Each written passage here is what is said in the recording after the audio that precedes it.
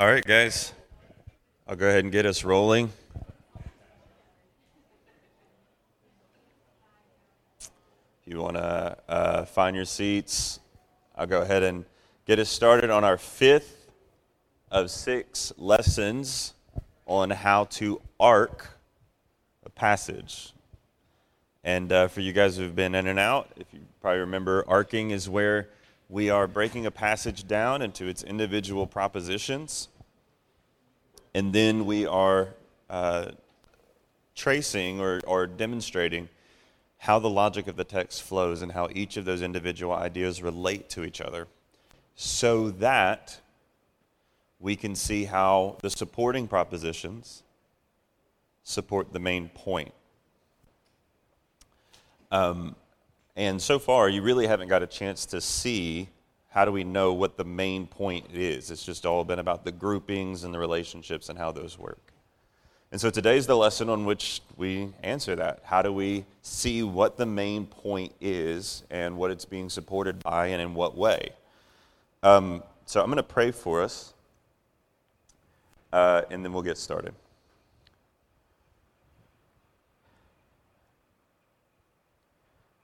Heavenly Father, your speaking is your doing. You speak the world into existence and thereby create. You speak the gospel and thereby give new life. You speak your promises and thereby give hope and light to our path. And so we ask, Lord, that you would teach us how to not lean on our own understanding, but in all of our ways, including the way that we read your word, to acknowledge you. And we ask this in Christ's name. Amen. Now, this lesson on identifying the main point is built on a premise or an assumption. And the assumption is, when we teach the Bible, it means that when we preach, when we lead a small group, when we are doing family worship, when we're even reading in our quiet times, when we teach the Bible is unlike teaching really anything else. Not a very profound statement, but I want to explain about what that means. So let's say, for example, Joel were to take me and teach me how he runs his UPS truck. He would say, this is the way that I do it. This is the way that they tell us how to do it. And so there's a little bit of a submission to a process and standards that are coming up above him. But there's also a little bit of like best practice and here's how I think this works best and all these other types of things. He begins to, in a lot of ways, interject himself into the instruction and give his own ideas in what it is that it means to be a good UPS delivery driver. However, when we teach the Bible, we're doing something fundamentally different. We are saying, "Thus says the Lord." And therefore, everything that comes forward should be what the Lord has said. We do not have permission to inject ourselves and our own ideas, but instead we labor diligently to present what he has spoken and not pollute it with our own thoughts. Here's the default position. If I could leave this church with anything, the default position I would love for all of you to take every time you handle the scripture is that any conclusion, any thought, any way in which you teach it to your children, to yourself, you need to ask yourself, is this justified? Do I have the right to say this? Because we do not get our authority alone from the positions in which God has installed us. There is, to some extent, an authority there. You have an authority as a parent, authority as a pastor, etc. But when we're speaking with God's authority, that authority is valid so long as it is saying what God has said. When we slip in our own ideas, we are now using his authority to pass off what we have said. And that's why we labor so tirelessly not to impersonate him, but to speak so that he can speak. Now, here's the most beautiful promise and motivation to do that, not just the fear of peddling the word, but the confidence that his speaking is his doing. That the same word that spoke this whole universe into existence, that upholds everything, that gives life, that word is the word that has power.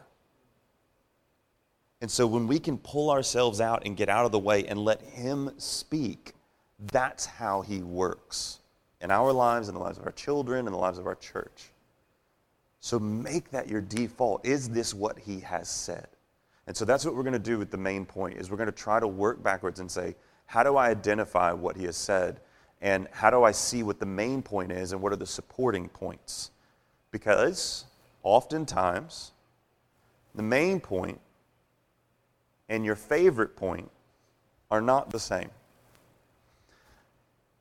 And so we want to see how God supports what he says and the arguments that he used.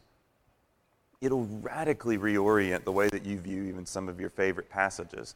There's so many times where you'll see something that is absolutely fascinating and completely miss that it was supporting an imperative you were supposed to go obey.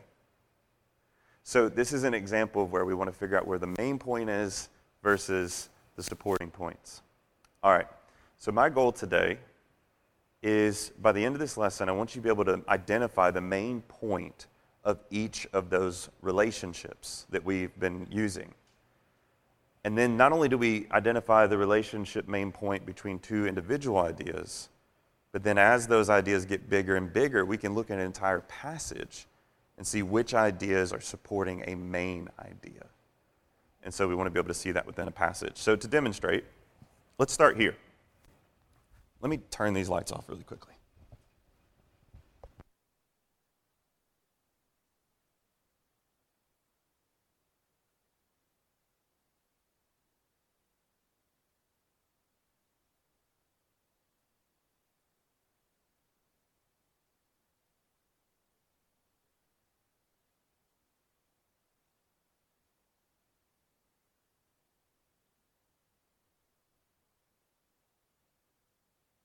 All right, I'm going to read this, and I just want you to ask yourself a question as I read it.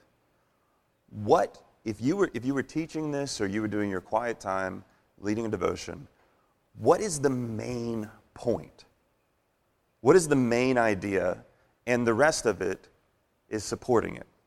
So I'm going to read it, and I just want you to answer that, and I'm going to actually take a couple volunteers to say what they think the main idea is. If anyone hears my teachings and does not keep him, I do not judge him. For I did not come to judge the world, but to save the world. The one who rejects me and does not accept my teachings has one who judges him, the word which I spoke. That will judge him on the last day. For I did not speak on my own, but the Father himself who sent me has given me a commandment as to what to say and what to speak. And I know that his commandment is eternal life. Therefore, the things I speak just as the Father has told me. All right, so of all of those propositions that are up there, which one is the main idea?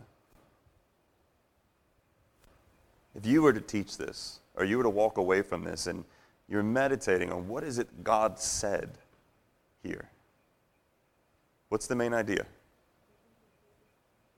I'm sorry? Okay, so listening to Jesus.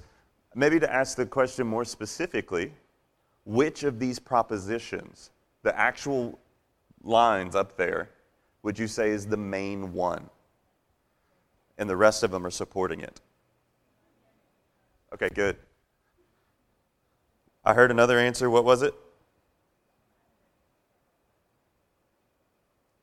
And I know his commandment is eternal life. Okay. Judges? Good. Good.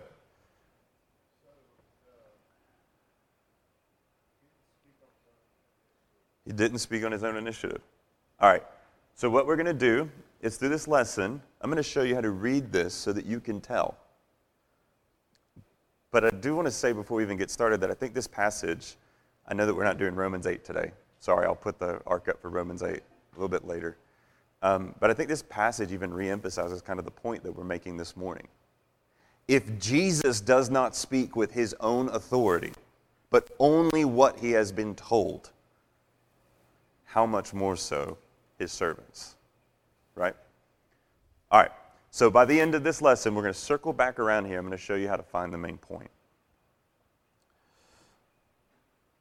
All right, so you guys remember, for those who were here in the very first lesson, we had this picture up here. We had two categories of relationships.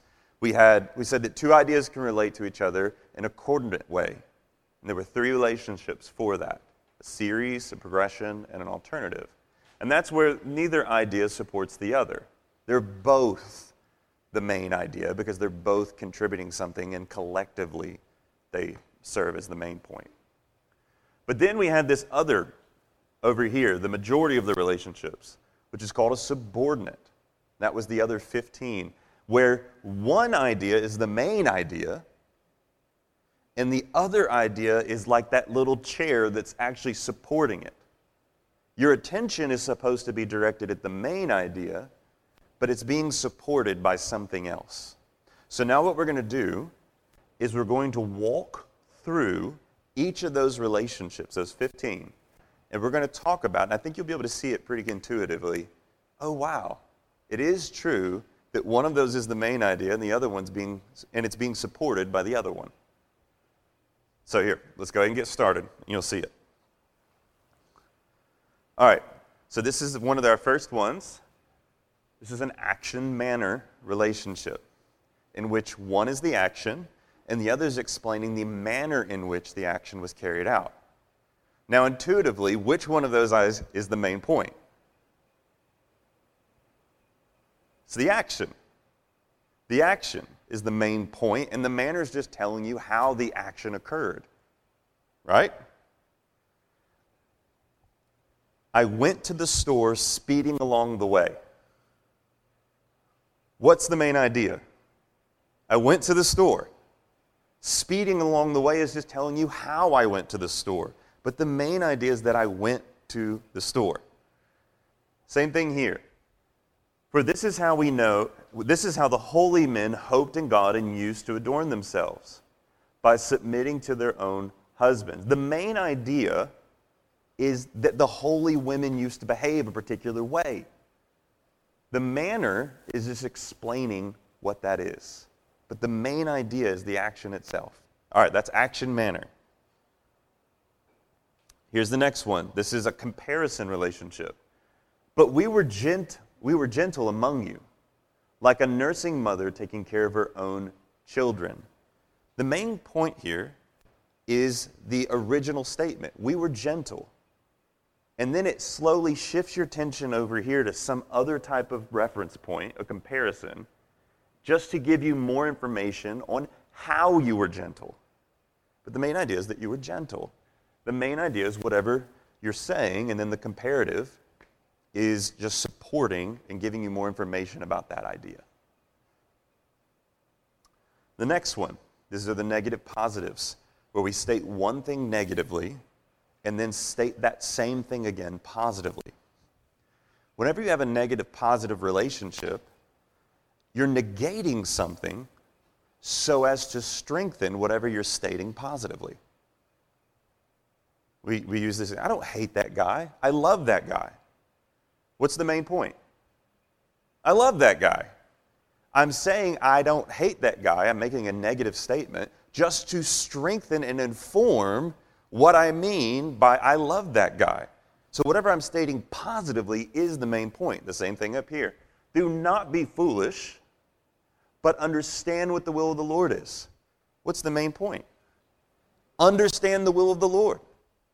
And we're strengthening that by stating something negatively. Let's look at the next one. This is a question and answer relationship. Now, this one should be obvious. The main point is whatever the answer is to the question. Who is the King of glory? The Lord, strong and mighty. The Lord, mighty in battle. So what's the main idea? The Lord is strong and mighty. That's the main idea. And now you're already seeing, just as at the beginning, that this not only works where you have a main point and a supporting statement in we're just relating two ideas, but now even groups of ideas. So the main point are those two statements, right? Because they're both part of the answer to the question.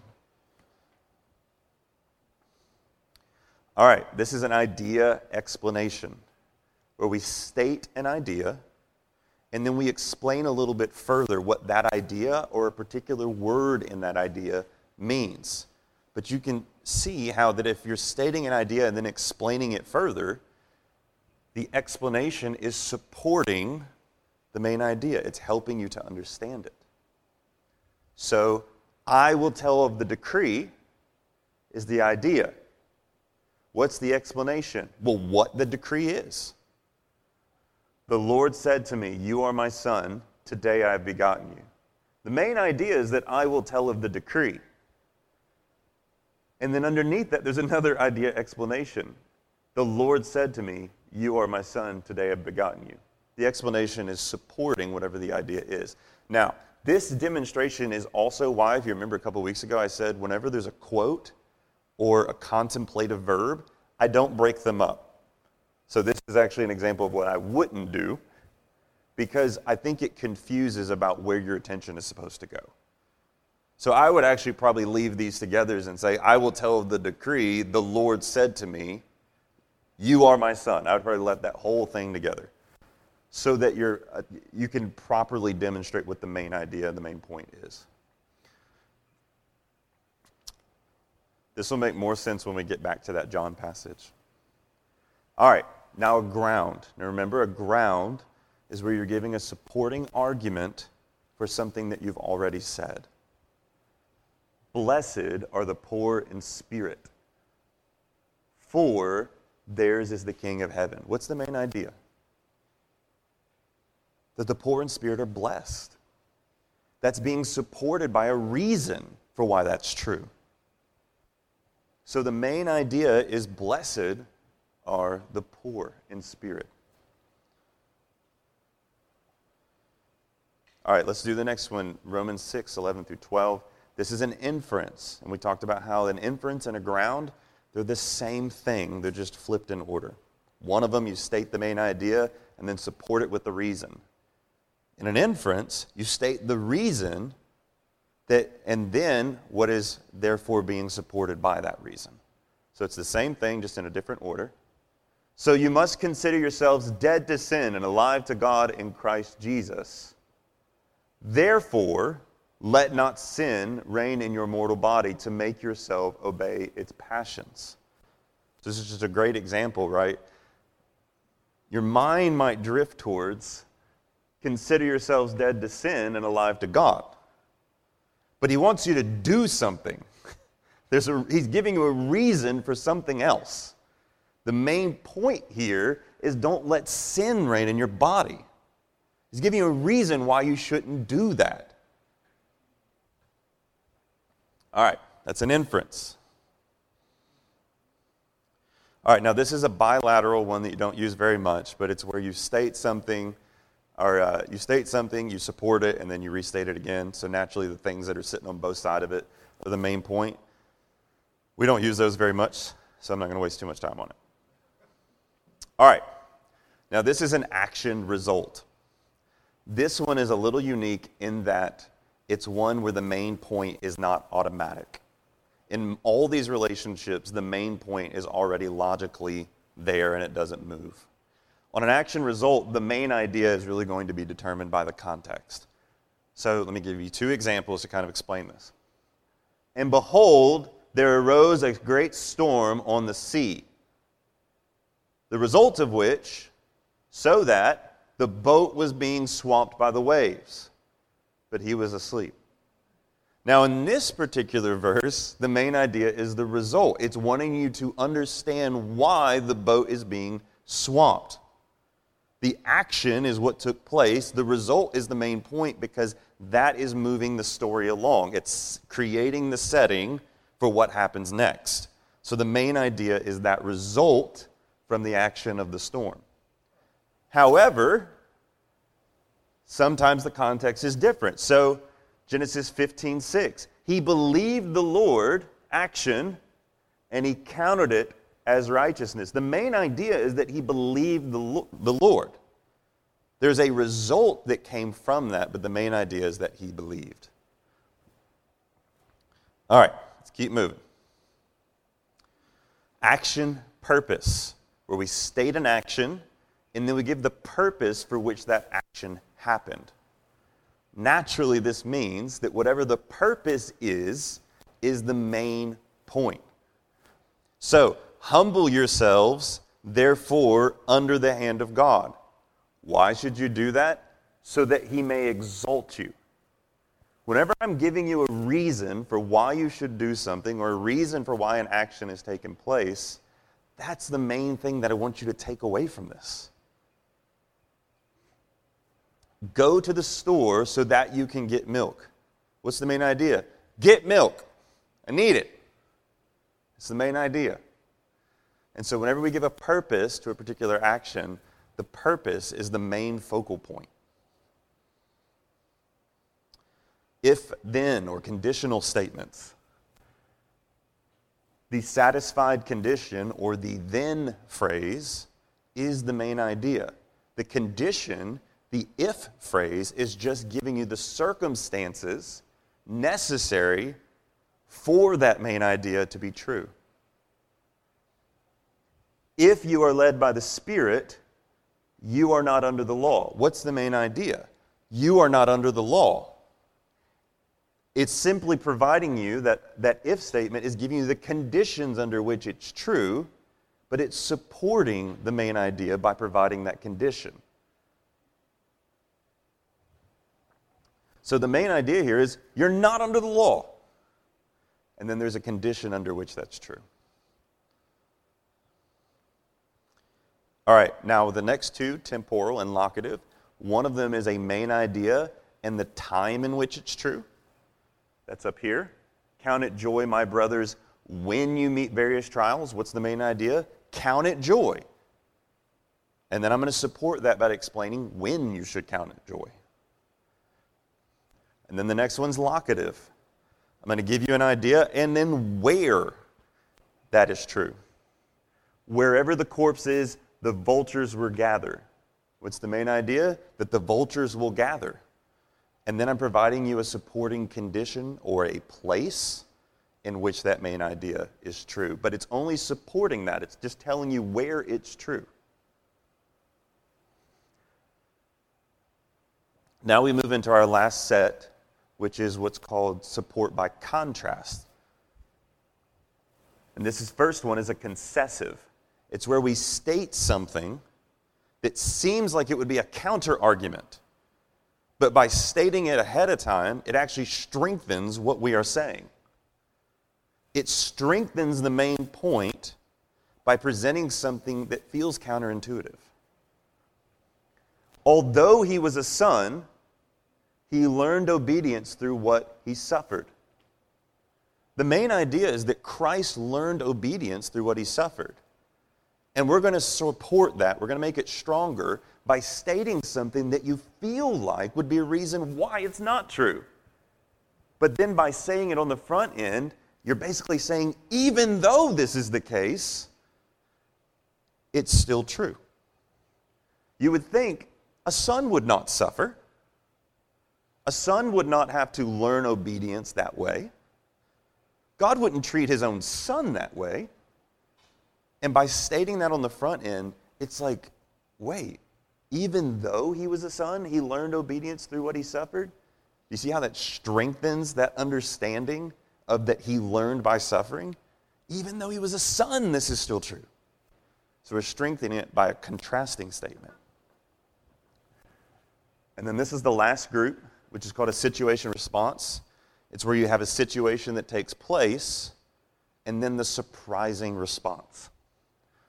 So, O Jerusalem, the city that kills the prophets and stones those who are sent to it, how often I would have gathered your children together as a hen gathers her brood under her wings. That's the situation, building the context, and then here comes the surprising main point. And you were not willing. What's the main point? That they weren't willing. They wouldn't come. And I'm giving you the surprising, why that's such a surprise. I'm giving you the context. I'm supporting that with this situation that you would not expect that to be the outcome. You wouldn't expect that if God was so willing to save them, so willing to gather them, so willing to care for them, that they would then reject him. And so I'm strengthening that idea that you aren't willing by providing all of this surprising situation that makes that response all the more shocking. So one of them is supporting the main idea, which is their response. So for example, if I were teaching this passage, I want to make sure that my hearers walk away knowing that the main point of this passage was Jerusalem's response, and that everything up above that was supporting it. So yes, I'm going to teach that. But and I might sometimes be overly dogmatic about this, but I would even make like the sermon title, the lesson title, Jerusalem did not respond. And the rest of it is just supporting it. But how tempting would it be, right? To just look how caring and nurturing and kind God is. That's what we want. That's not where the text is going. The text is emphasizing Jerusalem's response. And within the context of the Gospel of Matthew, that's exactly what Jesus is talking about. He's pronouncing woes against Jerusalem before they crucify him. And so if we were to go and teach about the kind and nurturing care of God, when that's not what the gospel is using this to teach, it's the context of it that makes what they're doing all the more surprising. And so I would want to make sure that I were to teach it that way. All right. So now we're going to pull the passage back up, and we're going to find the main point together. I know it's a little hard to see. Let me see if we can fix that. All right. So, if anyone hears my teachings, that's the situation, and does not keep them. That's a pretty surprising response. If you hear them, you would expect to keep them. So what's the main idea between these two?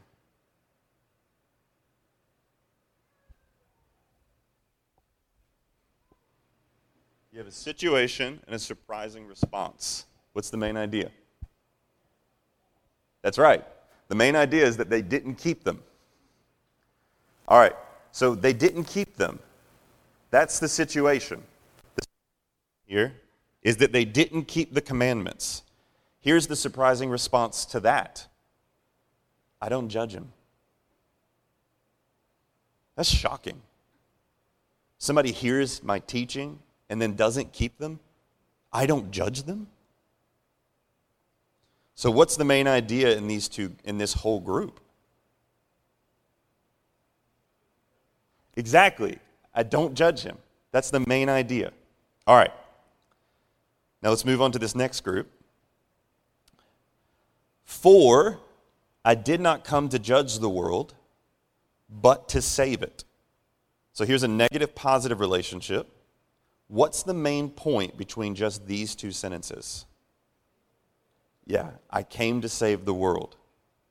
So now let's look at how these all relate to each other. The main idea in this group is I don't judge the world. Because, main idea in this group, I came to save it. Why doesn't Jesus judge them? Because he came to save. Now let's scoot down. The one who rejects me and does not accept my teachings, condition, has one who judges him. The word which I spoke. All right, we have an if-then statement. What's the main idea?